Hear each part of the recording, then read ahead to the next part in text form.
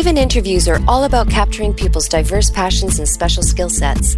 Bob Garlick and Andrew McGivern chat with local and international specialists to find out what they do and why they do it. Hey everybody, Bob again. We're on another amazing Maven show. I've got my co-host Andrew here. We've got a repeat guest. He was so awesome the first time we had him on, we had to get him back. So before we do that, just to let you know, we're not going to do a big intro for him. If you listen to the first show, we'll put a link on the show notes, and you can check out his first show, which was on Viral Videos. Amazing stuff. Andrew, tell us a little teeny tiny bit about our guest. Well, he is half stand-up comic and half performance artist, and he can bring people to their feet in standing ovations in speaking events as early as 7 a.m. Wow, 7 a.m. That's shocking. Electrifying speaker. ToddMaffin.com.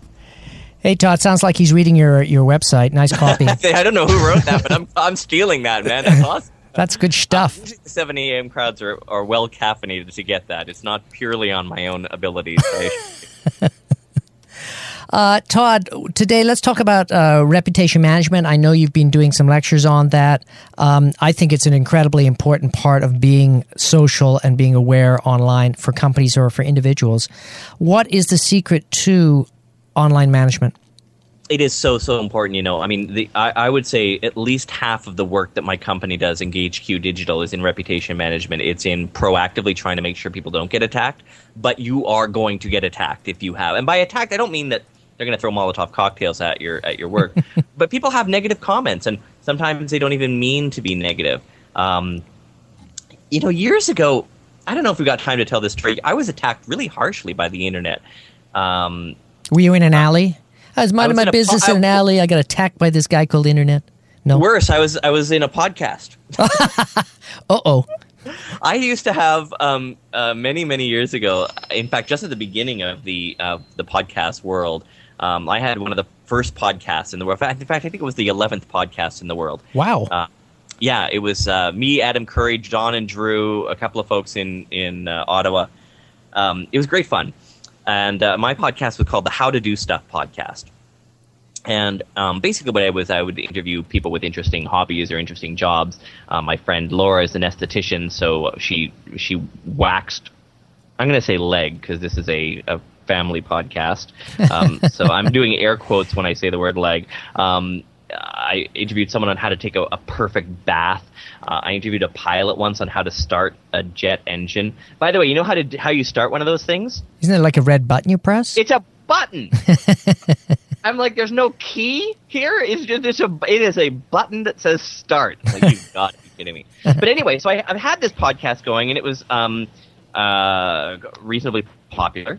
And I did a podcast episode once called "How to Get Upgraded on Your Airline Without a Certificate." Oh. Now, we're in Canada. I'm from Vancouver, Canada. So I was flying with Air Canada, and they used to issue these certificates for frequent flyers. So if you flew a lot, like I did, you would get these little certificates, and you could hand them in at the gate, and they would upgrade you to business class. I had discovered a loophole in their system. And I'm going to tell you how this loophole works, because it doesn't work anymore. And you're going to think I'm horribly unethical. But in short, it only worked on flights that were really full.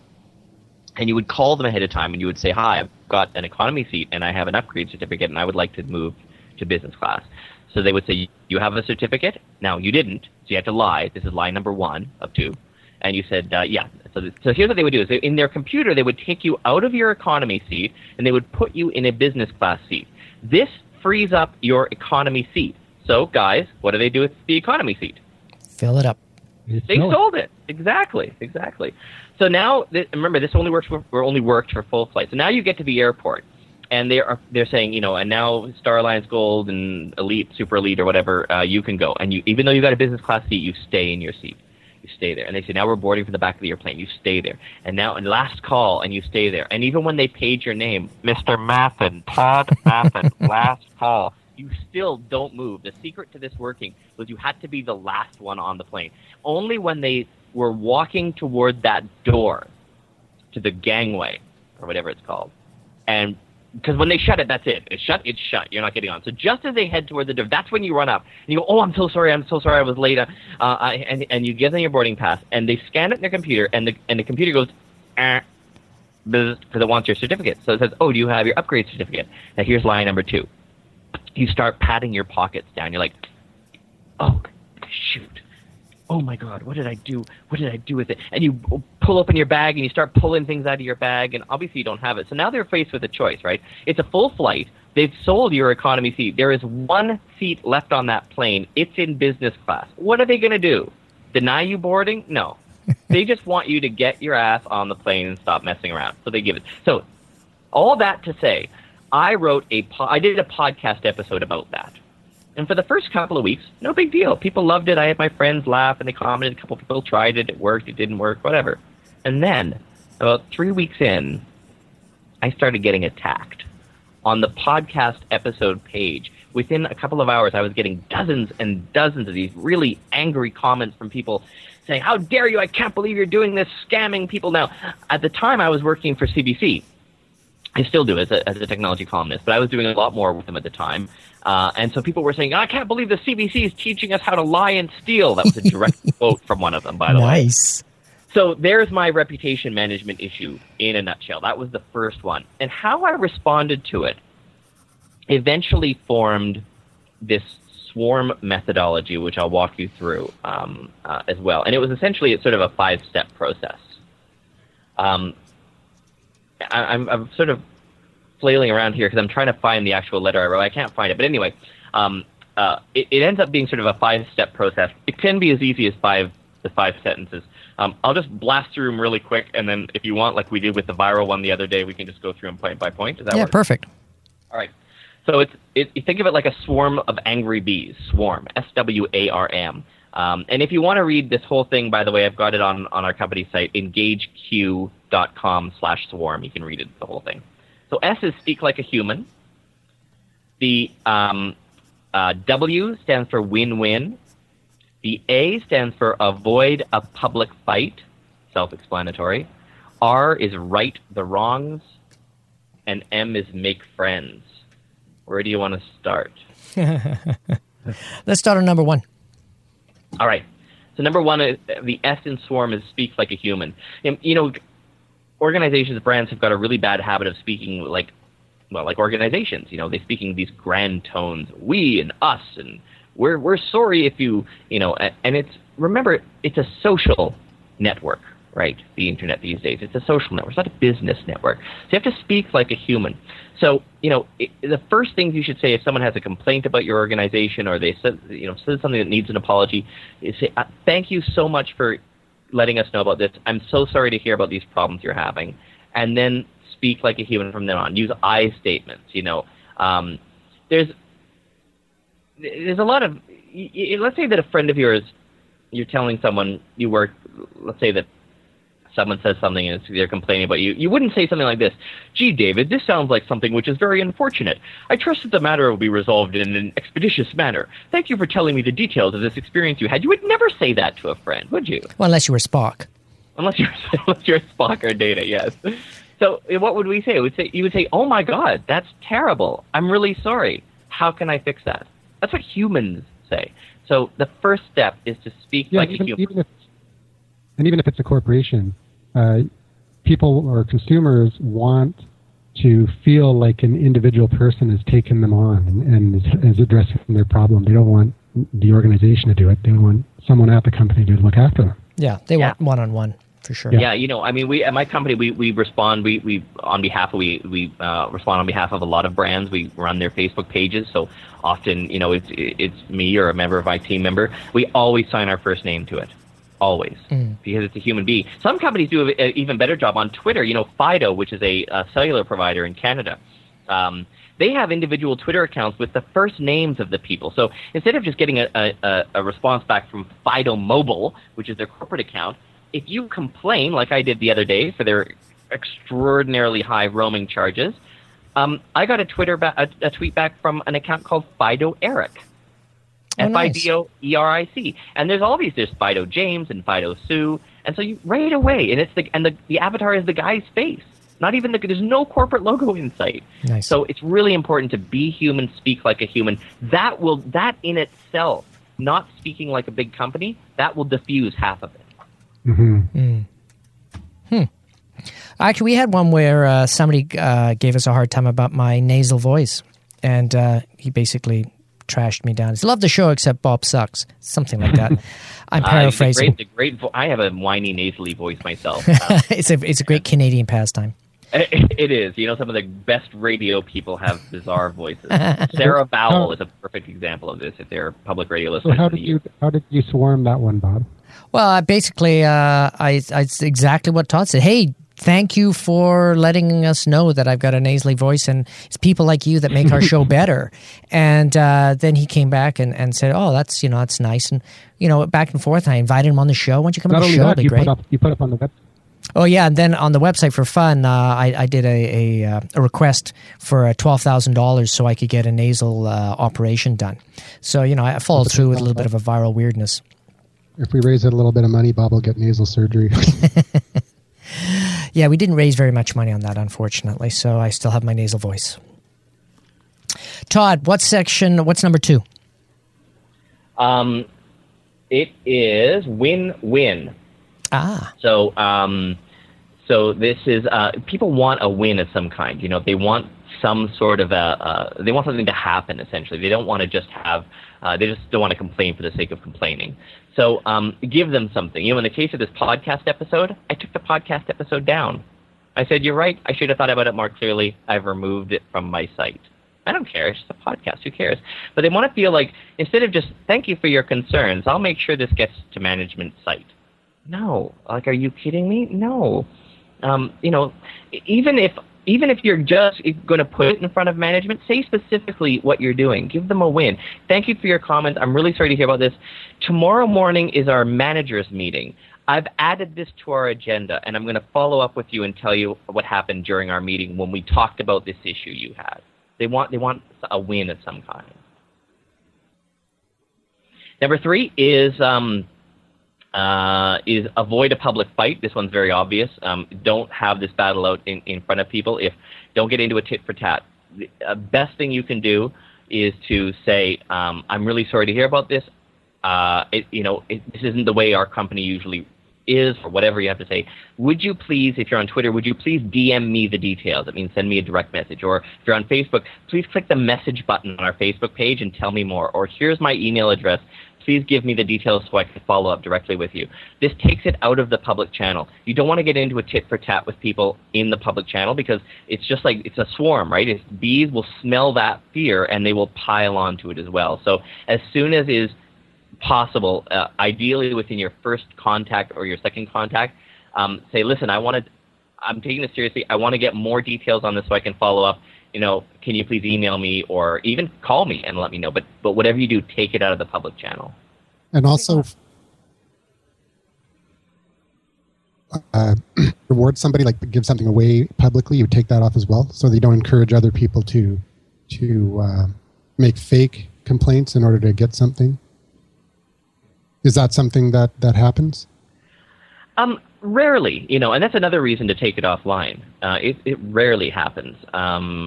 You sometimes get this with contest enterers, professional contest enterers, where they'll click like, they'll enter the contest, and they'll click unlike, and they'll click like again to enter it again, and things like that. But no, for the most part, people aren't, and you're going to be able to tell which people are doing that. And, maybe create a little frequent flyers list of your own of people who chronically take advantage of that.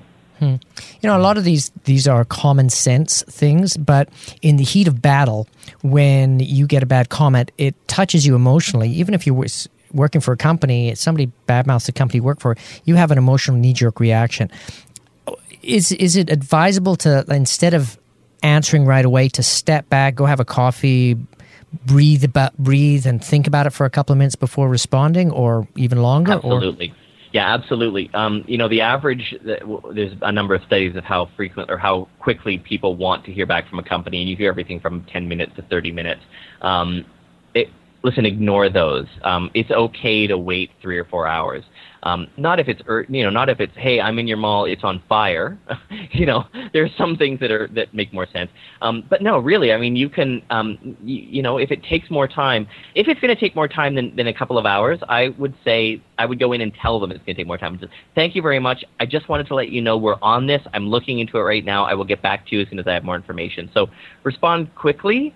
You don't have to respond immediately, but don't sort of respond hastily with an incomplete answer. If you don't have the answer and you won't have it for a few hours or a day or two, just go in and tell them, this is going to take a day for me to look into this. I will get back to you.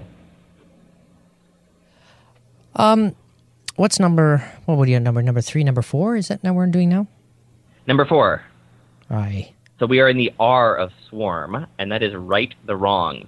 Sometimes people will get something wrong. Here a good example of this. Let's say someone comes. Let's say you own a restaurant. Someone comes to your restaurant and says, "I use a wheelchair, and I tried getting into your restaurant on Friday. Your elevator was packed with people who are perfectly capable of taking the stairs. Plus, it's out of order half of the time."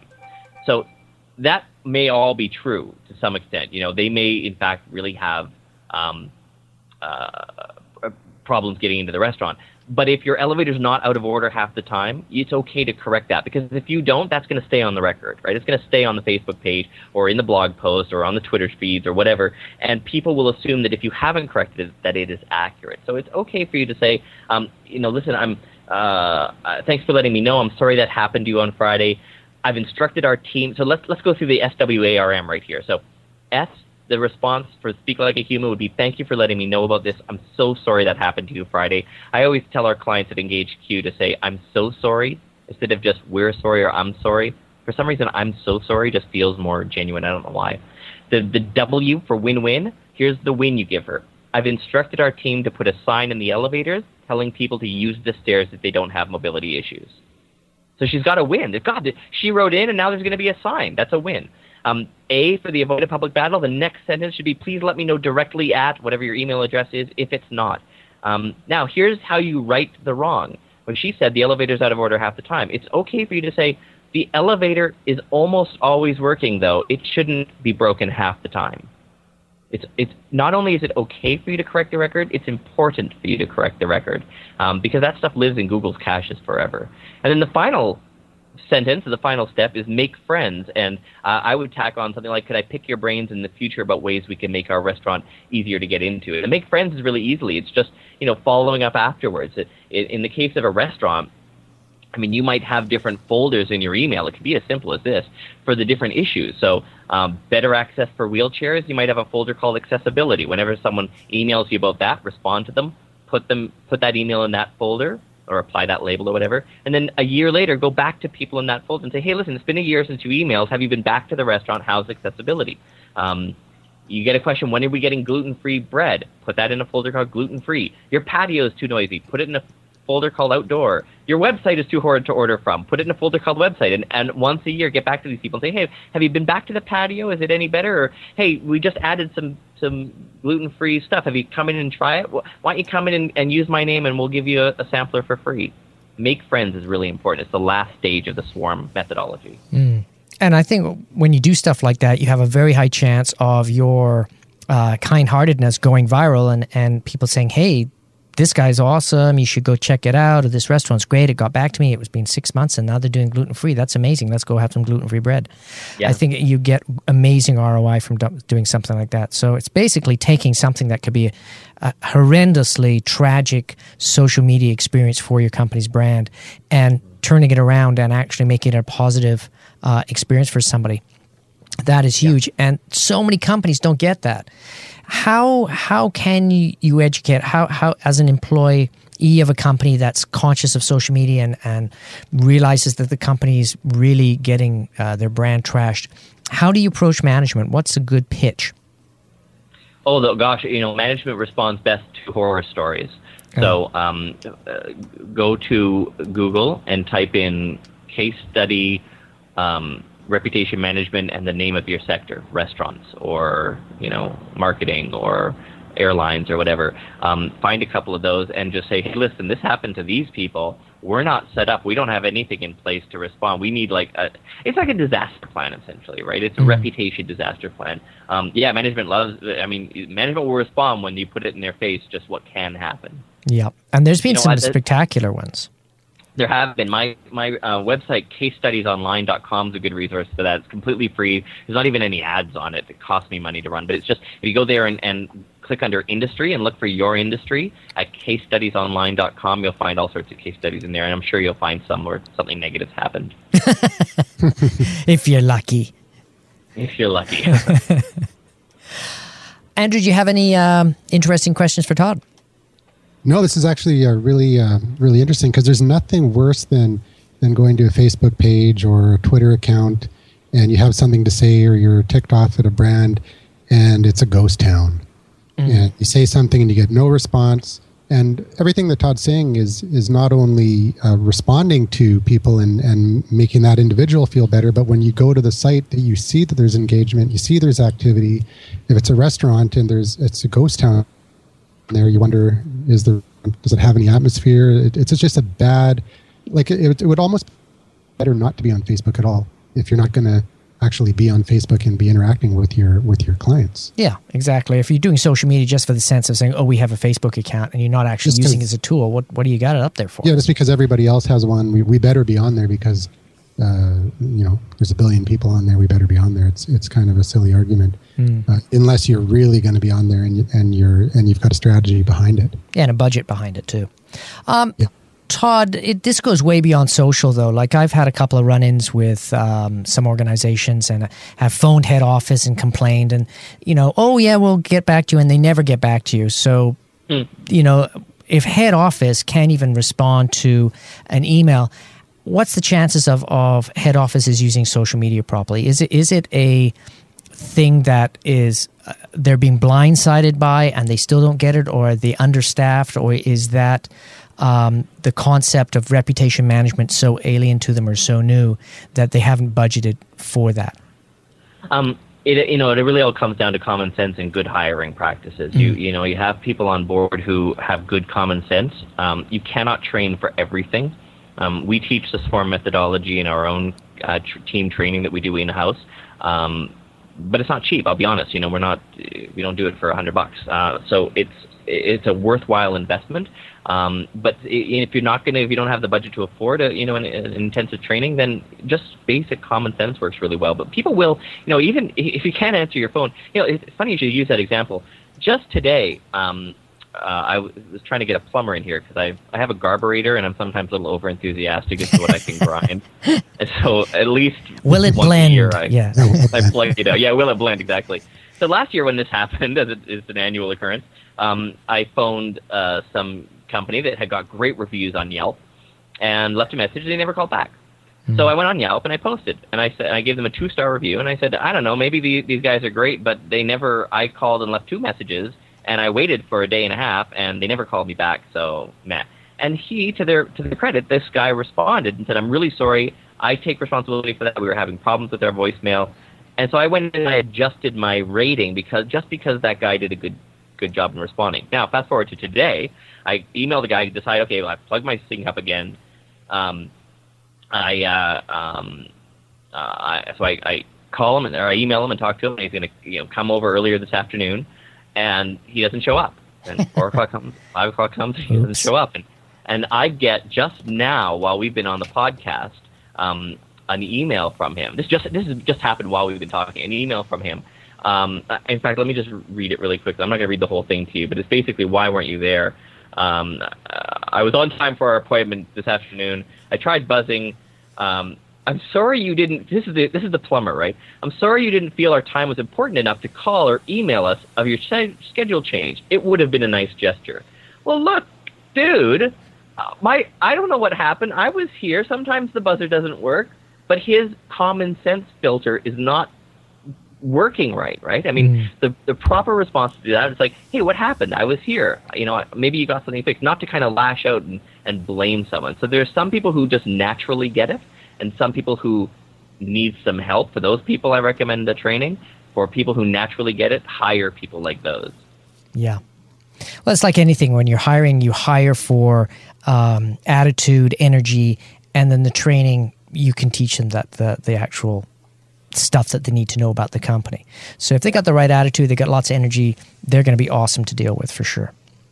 Yeah, they can learn how to do the job, but they can't learn how to be a nice person. Yeah, exactly.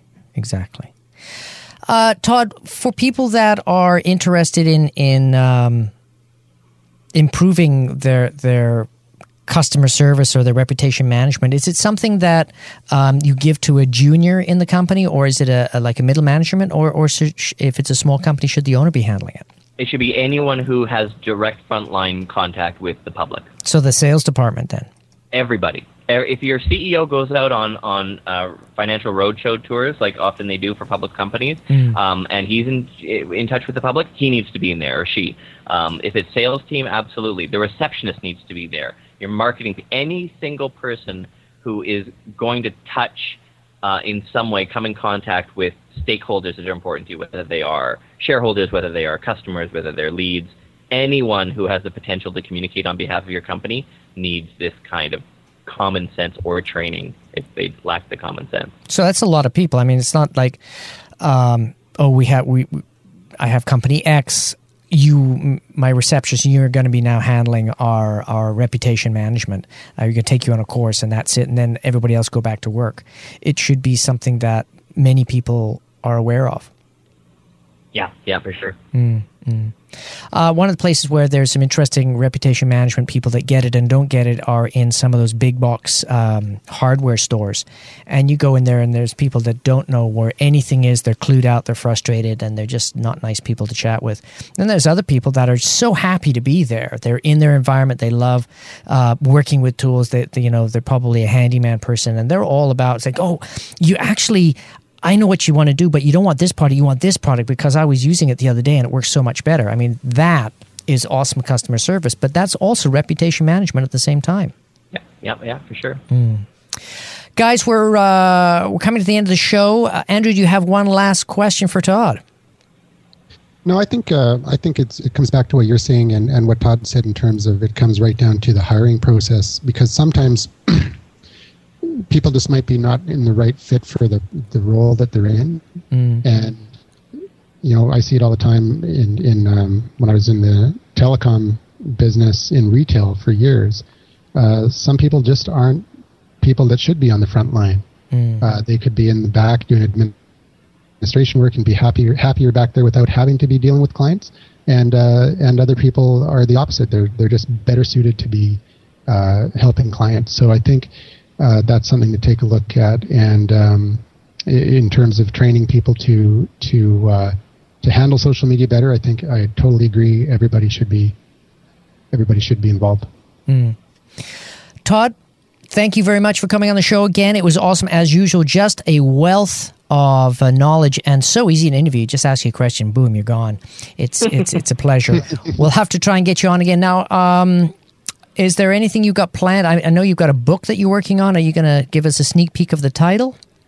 I can't. I wish I could. I will say this, that it is related to what we've been talking about, but sort of a broader topic. But as you know yourself, Bob, the book market is highly competitive, especially in this space. So I got to keep it under wraps until we come out with it. Absolutely. I totally agree.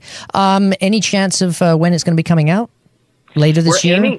Yeah, we're speaking right now, it's July in 2013, where my co-author and I are meeting in a month in Winnipeg randomly because he's in Ottawa, I'm in Vancouver, so we're going to meet dead center and do a week of writing there. And we're aiming for a draft to our publisher mid-September. I have no idea how publishers, with this kind of topic, it's going to be a fairly meaty book, so I don't know what their schedule is going to be like. There will be Kindle editions and things like that, but I think they would come out at about the same time. So I'm hopeful for the new year of 2014. But you never know. I really don't know how that business works. I just write the stuff, they push it. Exactly. Hey, so everybody out there in Mavenland, thank you for joining in on the show. Love to have your comments.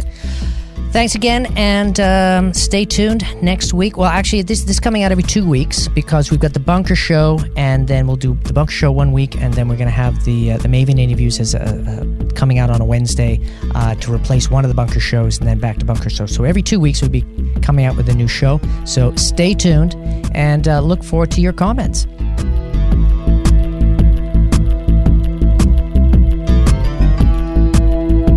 We hope you enjoyed the show, and I'm sure you will love our next guest. But until then, visit the website at maveninterviews.com for more information and links to iTunes, Twitter, and other social media platforms. If you would like to leave a message, please call 1-877-636-1474. You never know, it might be you featured on the show.